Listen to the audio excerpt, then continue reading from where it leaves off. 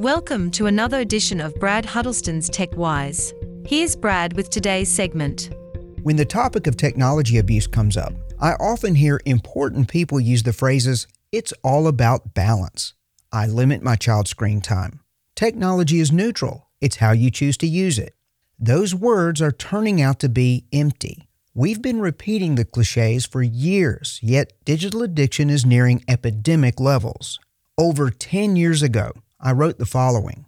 I often speak to youth groups, and it's very common for some teenagers to text most of the time while I'm speaking. It has become clear why they came to the meeting, and it sure was not to hear me. The ones who are texting do not hear a thing I am saying.